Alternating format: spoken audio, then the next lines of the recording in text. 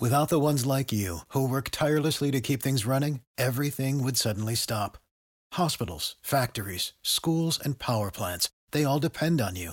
No matter the weather, emergency, or time of day, you're the ones who get it done. At Grainger, we're here for you with professional-grade industrial supplies. Count on real-time product availability and fast delivery. Call, clickgrainger.com, or just stop by. Grainger, for the ones who get it done. Well, I'm not surprised. A lot of us feel very, very strongly that it's unconstitutional to try to circumvent the voters, to call this a lottery game. Sanford State Senator Bill Counselor. That was earlier this month, 1st of February, as I recall, which would make it 2 weeks ago today. Bill on sports gambling in Georgia, the online sports gambling measure, passed out of the Senate, but with a twist, and it was a late amendment from Senator Counselor there. To turn this thing not into a simple piece of legislation, but into a proposed constitutional amendment. Send it over to the House that way.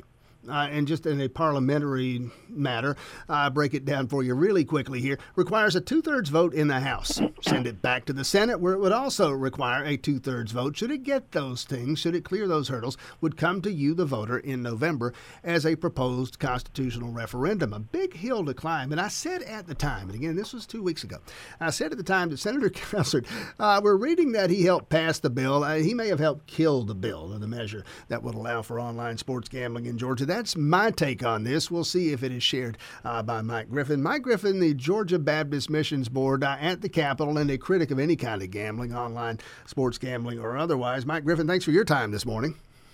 Hey, thanks. Good to be with you, Tim. And again, I got the shovel. I'm throwing dirt on this thing. I think it's dead for another session. What do you see?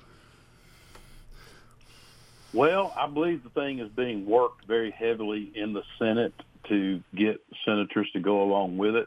And I don't know what all is being said and done, but, there is movement. This legislation passed unanimously out of the Regulated Industries and Utilities Committee. And so that was on Tuesday, I believe it was. And so what can happen now is that once it goes through the Rules Committee, it could actually be on the floor for a vote on Tuesday. And, again, as you said, it's going to require 2/3. They only got 35 votes for the enabling legislation. They'll need 38. They only got 30 last year. There was 5 or 6 folks that were excused that were not there when they voted the other day on what now is the enabling legislation because, as you said, they added a constitutional amendment requirement to it. So I think it's probably at about a 50-50 chance of moving or not moving. And, of course, that's the Senate. What's the read on the House? Well, my understanding is they're probably right now checking to see what that is, seeing what kind of votes they've got. I really believe that probably over there a constitutional amendment is probably more favorable than trying to do what I've called an end around by just passing a law to make it legal through the lottery. And again, we'll just have to see how that goes because, as you know, it has to pass out of the Senate, both the enabling legislation and the constitutional amendment. Then it'll have to go through committee in the House and then have to make it to the floor. Of course, all this has to be done, by crossover day, which will be at the end of the month. Yeah, there's a clock on this, and I listen, Mike Griffin, Georgia Baptist Mission Board. I've been predicting for 2 years that this would pass, and it didn't. I'm kind of starting to wonder if it ever will. Your objections, and you've stated them frequently over the years and often on this program, your concerns that gambling, bad enough by itself, leads to other things that are as bad or worse. Right. I mean, I agree with Todd Jones, who was in a press conference with me a couple of years ago. Representative Todd Jones was co-author of the mental health bill that passed. And in our press conference, he said that it's intellectually dishonest to talk about the benefits of gambling without talking about the detriments. And so whether you want to take a high moral horse, which I'm not opposed to that, or you just want to look at the data, that's pretty much just, that's just based off of the fact that, anytime you have any expansion of crime, of gambling, there's going to be problem with economics, crime, addiction, those types of things. I mean, goodness, you look at the American Psychiatric Association's Diagnostic and Statistical Manual of Mental Health Disorders, they classify gambling addiction on the same level of heroin, opioids, and cocaine. And so, we have it happening here. But that's one of the things that they're using to pass this. Many of the advocates, it's already happening. And I said, yeah, we've got a fire blazing in our state. That is true. What should we do? Put gas or water on it? You're just going to make it worse. It's showing that's already happened in Kentucky.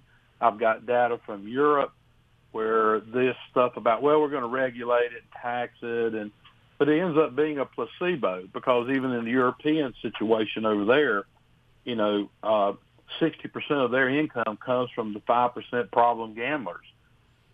There's pretty much a 80-20 ratio on all these social moral issues.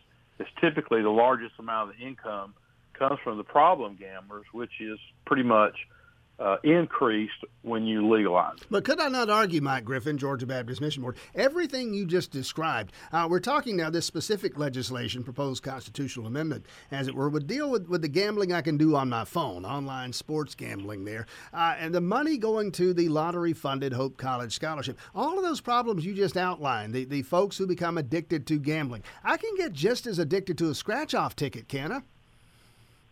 That's right. And, again, we can't make the perfect the enemy of the good, meaning just because we can't stop every single bit of gambling doesn't mean we shouldn't stop any additional gambling. So my point is we're just going to make it worse if we continue to legalize this thing. Georgia's the number one place to do business.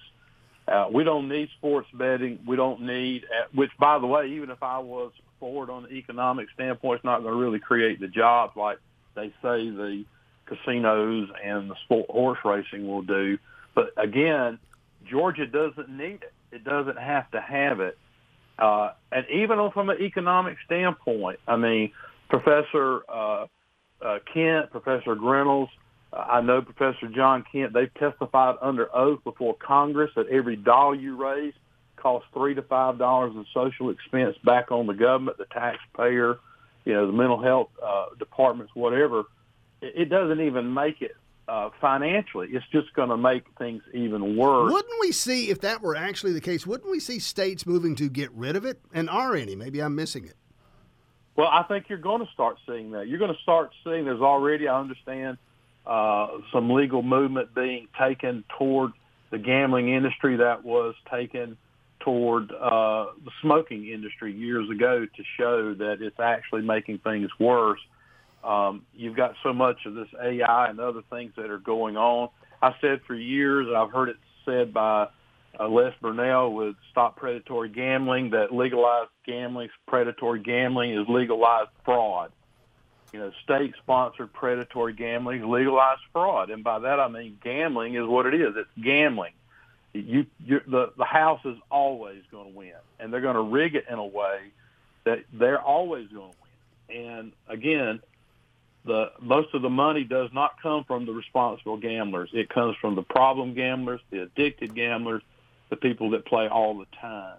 And, again, we're just trying to keep from making it worse. Just because we've got it happening doesn't mean we want more of it. People are violating speeding laws. I don't think we should remove the speed limits. Let me quickly I think we need to maintain them. Mike Griffin, Georgia Baptist Mission Board. Let me quickly change gears, and I don't mean to sandbag you here, but I was asked to ask you about another specific piece of legislation. If you're familiar, that's fine. If not, also fine. Senate Bill 501, who's giving us this? Randy Robertson, Ben Harbin, relating to American history recognition and significant documents so as to authorize elementary and secondary schools in Georgia to display the Ten Commandments. And again, elementary schools, secondary schools, public schools in Georgia. I'm going to assume from the Georgia Baptist Missions Board you're good with this. Well, I actually heard that in the hall the day before yesterday, I think it was. So I've not seen the bill. I just heard that it was out there. We do have a legal means to display the Ten Commandments as long as it's with 8 other historical documents. This was passed back when Sonny Perdue was there. Even Nathan Deal updated that legislation to be able to post them. And I think it's very good that that would happen. I think there's no doubt that we have, basically lost our, moral the foundation is basically gone. I mean, John Adams said our Constitution was made only for a moral and religious people. It is wholly inadequate to govern, wholly inadequate, should I say, to govern any other, meaning it's just we basically need to restore a common moral code that will enable us to have a more civilized society. Mike Griffin, Georgia Baptist Mission Board, very, very quickly, circle back to something he said a moment ago regarding the gambling legislation. Wherever you are on the issue of gambling, however often you do it or never do it at all in your life, Mike Griffin, he's never said anything truer than what he just said. The House always wins. Never forget that. Yeah, you put some money in your pocket. The House always wins. Mike Griffin, best of luck with the rest of the session. Thanks for your time this morning. Hey, thank you. God bless you, buddy. Good to be with you anytime. Without the ones like you, who work tirelessly to keep things running, everything would suddenly stop. Hospitals, factories, schools, and power plants, they all depend on you. No matter the weather, emergency, or time of day, you're the ones who get it done. At Grainger, we're here for you with professional-grade industrial supplies. Count on real-time product availability and fast delivery. Call, click Grainger.com, or just stop by. Grainger, for the ones who get it done.